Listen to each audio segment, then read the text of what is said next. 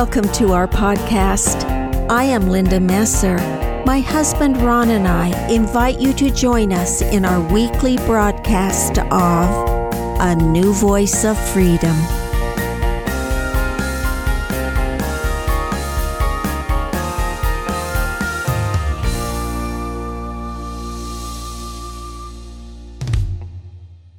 Welcome to Season 4 of A New Voice of Freedom, written by Ronald Keith Messer. This podcast is taken from a series of books written under the banner In Defense of Christianity. Podcast 144, Argument for the Existence of God, Episode 3, is entitled Mount Improbability. In a previous podcast, I analyzed Richard Dawkins, the God Delusion, for his use of the Anthropic Principle as an alternative to intelligent design. Listen to Season 4, Podcast 141, The Fallacy of the Anthropic Principle. In this podcast, I shall simply point out the inconsistency of Dawkins' argument against intelligent design. I am referring to Chapter 4 of the God Delusion, entitled, Why There is Almost Certainly No God. As often happens, when one is so caught up in a cause that the ends justify the means, they swim in a whirlpool of words and ignore the maelstrom of their own misaligned logic. Since Mr. Dawkins attacks Hoyle's famous Boeing 747 argument against chance, let me introduce Mr. Fred Hoyle. The following is taken from Wikipedia Encyclopedia. According to Fred Hoyle's analysis, the probability of obtaining all of life's approximate 2,000 enzymes in a random trial is astronomical. Life cannot have had a random beginning. The trouble is that there are about 2,000 enzymes, and the chance of obtaining all of them in a random trial is only one part of the outrageously small probability that could not be faced even if the whole universe consisted of organic soup. He further said, the chance that higher life forms might have emerged in this way is comparable to the chance that a tornado sweeping through a junkyard might assemble a Boeing 747 from the materials therein. This echoes his stance reported elsewhere. Life as we know it is, among other things, dependent on at least 2,000 different enzymes. How could the blind forces of the primal sea manage to put together the correct chemical elements to build enzymes? Hoyle used this to argue in favor of panspermia, that the origins of life on Earth was from preexisting life in space. Mr. Dawkins, logically I might add, counters with, however statistically improbable the entity you seek to explain by invoking a designer, the designer himself has got to be at least as improbable. God is the ultimate Boeing 747. On that perceptive point, Mr. Dawkins deserves an answer. In next Wednesday's podcast, number 147, I shall address the issue. The existence of God could not happen by chance. In fact, anyone who rejects chance and accepts intelligent design must disallow chance on any level of creation, even, if not especially, the existence of God. Ironically, as I shall show next week, science gives us the answer. But first, let me have some fun at Mr. Dawkins' expense. Unknowingly, in arguing against the existence of God, Mr. Dawkins builds a case for the existence of God. Unfortunately, his argument is too flawed to accept it, but here is his argument. Natural selection works because it is a cumulative one-way street to improvement. It needs some luck to get started, and the billions of planets' Anthropic Principle grants it that luck. Maybe a few later gaps in the evolutionary story also need major infusions of luck with anthropic justification. If that is true, how can Mr. Dawkins possibly argue against luck, accounting for the existence of God? After all, it only had to happen once, and as Mr. Dawkins adamantly claims, the origin of life only had to happen once. We therefore can allow it to have been an extremely improbable event, many orders of magnitude more improbable than most people realize, as I shall show. The argument is a classic non sequitur. It could be used as an excuse for the creation of anything. Let me write it another way. The origin of God only had to happen once. We therefore can allow it to have been an extremely improbable event, many orders of magnitude more improbable than most people realize, as I shall show. Let me put it even another way, for it is a very ambitious statement with unlimited possibilities.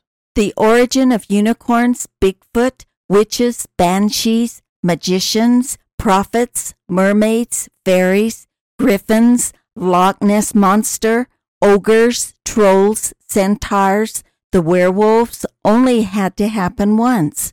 We therefore can allow it to have been an extremely improbable event, many orders of magnitude more improbable than most people realize, as I shall show.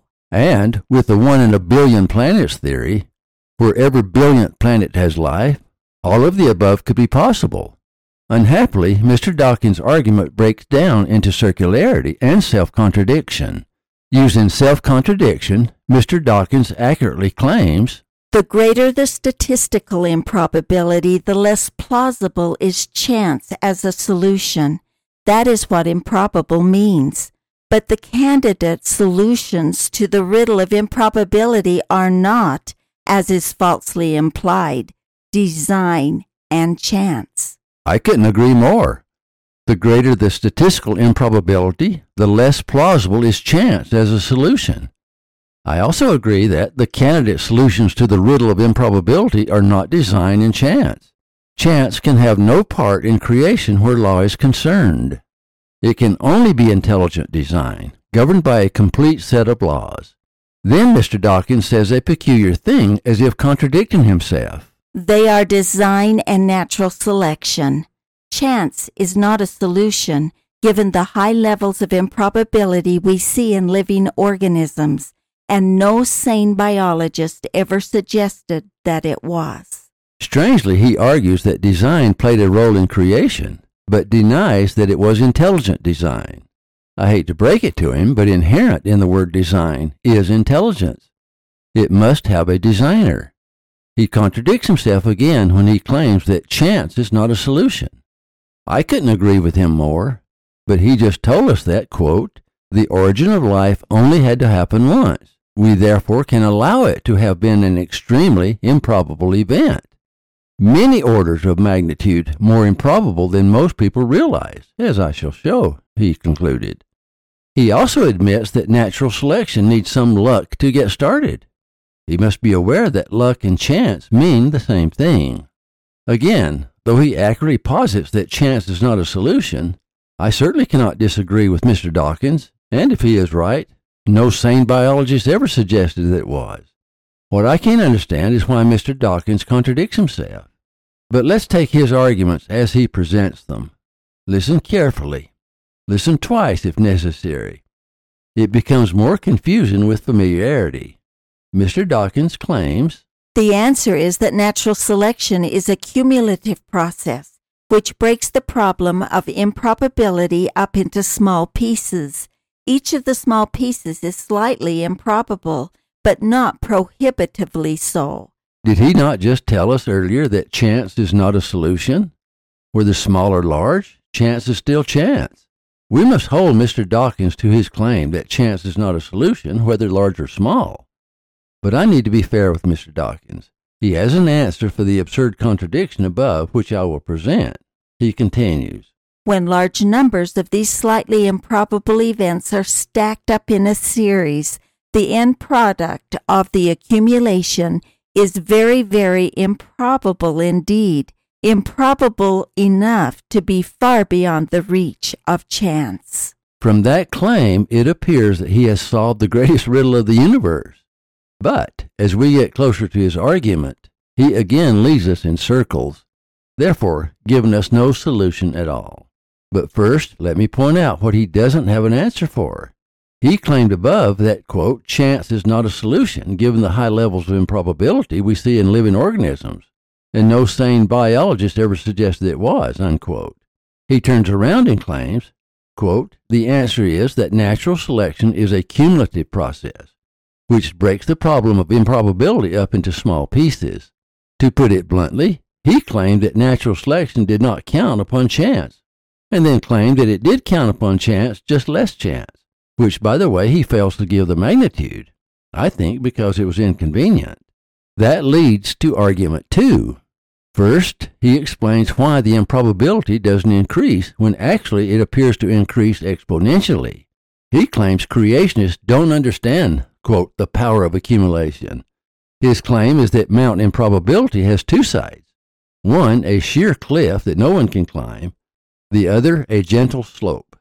His argument is, evolution, by contrast, goes around the back of the mountain and creeps up the gentle slope to the summit, easy. Clever analogy for sure. But speaking of summit easy, there is nothing easier than debunking his analogy of Mount Improbability. First, let me be clear. Dawkins is right in saying that chance is not a solution to the problem of creation, regardless of the level of probability. He is wrong when he allows any chance, regardless of how small, to play a role. Remember Murphy's Law. Anything that can go wrong will go wrong.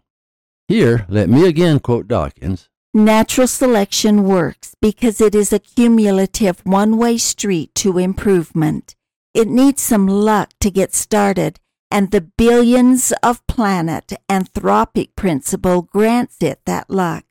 Maybe a few later gaps in the evolutionary story also need major infusions of luck with anthropic justification. Let me refer you to podcast 141 to help you understand why the Anthropic Principle is not an alternative to intelligent design, as Dawkins claims.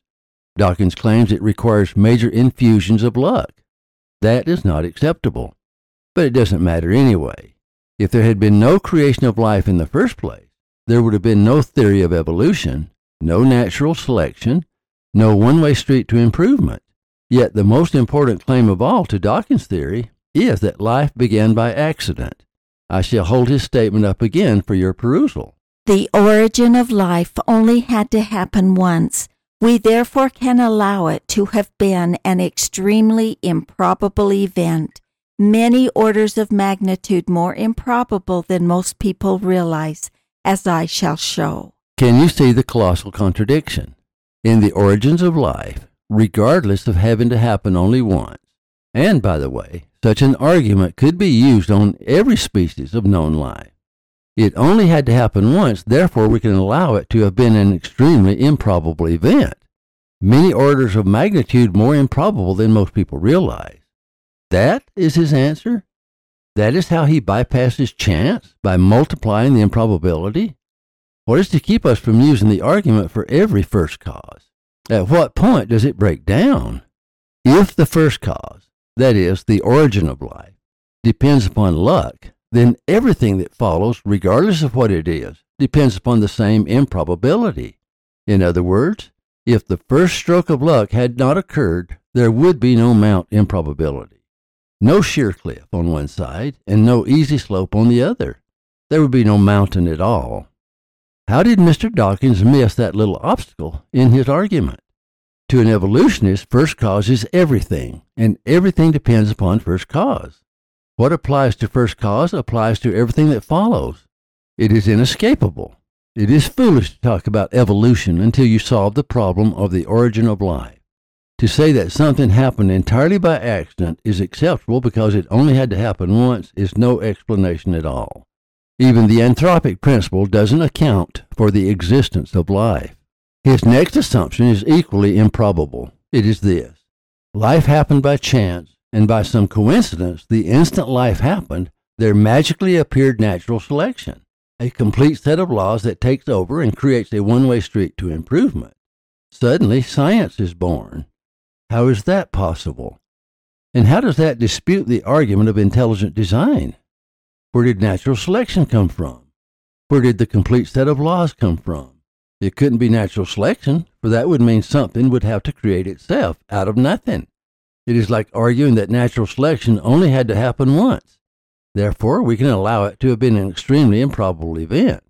Or, A complete set of laws only had to happen once. Therefore, we can allow it to have been an extremely improbable event. Or, something creating itself from nothing only had to happen once. Therefore, we can allow it to have been an extremely improbable event. Where does it end? One would also have to add that Mount Improbability only had to happen once.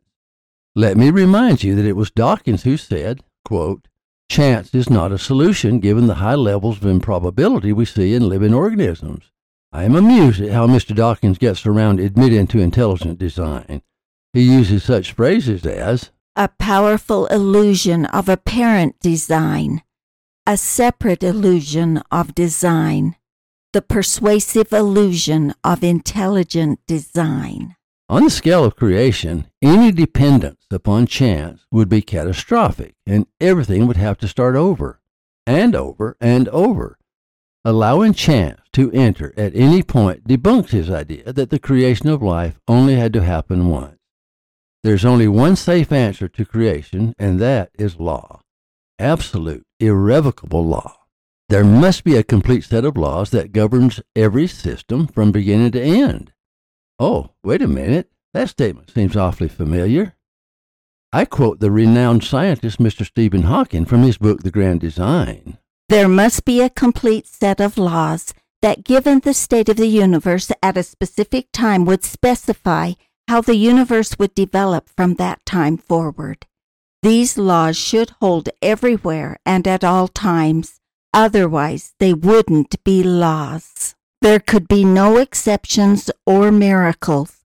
Gods or demons couldn't intervene in the running of the universe. Do not be too quick to condemn Mr. Hawking for saying that there could be no exceptions or miracles.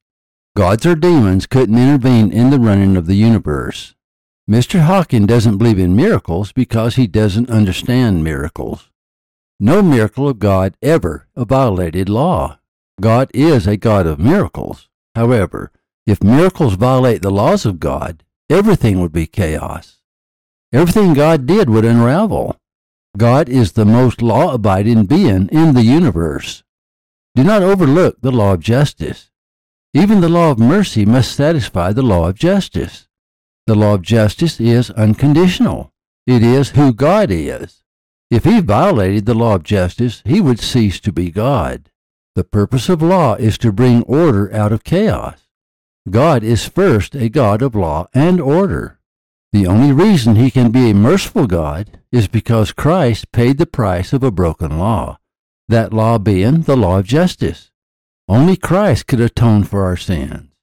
We cannot atone for our own sins because something cannot come from nothing.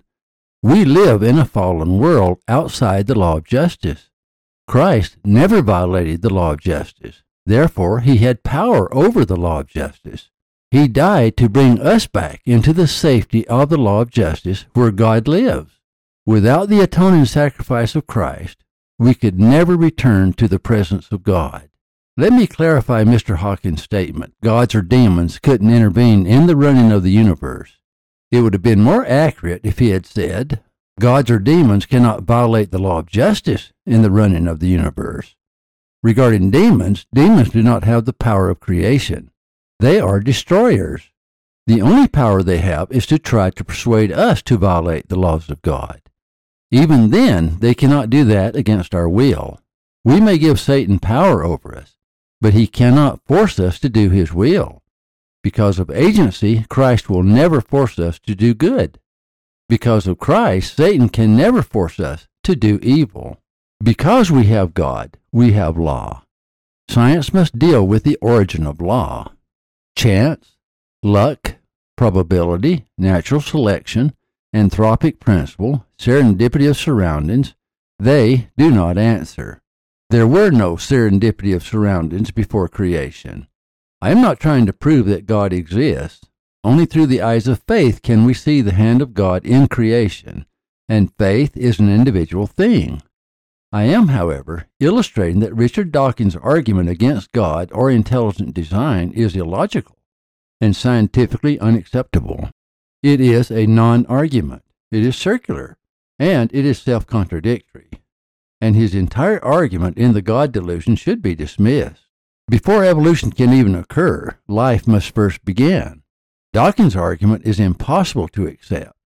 In what universe could Dawkins' claim be true when he said that the origin of life only had to happen once? We therefore can allow it to have been an extremely improbable event. It is an open admission that Mr. Dawkins has no clue how life started, and neither does science. That he believes what he is saying, I have no doubt. His books show him to be exceptionally clever and very knowledgeable, which makes me wonder why he commits some of the logical blunders. Is he disingenuous or self-deceived, or does he simply allow his enthusiasm or his hatred toward God to override his better judgment? I do not believe that anyone can use science to prove or disprove the existence of God. But the God delusion is a poor argument based on transparently faulty assumptions. Belief in God has always been faith-based. I can find no better ways to find God than the following. 1. Read the Word of God. 2. Test its teachings by applying them in your life. 3. Ask God Himself. He is available to anyone. He is only a prayer away. As a persuasive argument against God, the God delusion falls far short, as it does not satisfy the rules of basic logic. It is a cotton candy argument to satisfy the taste of those who live in a circus. Those who are searching for truth will, in reading the God delusion, find many exciting facts, for that is one of Mr. Dawkins' strengths, but they will find very little truth. As an inductive argument, the conclusions reflect Mr. Dawkins' opinions and biases, but have no logical foundation.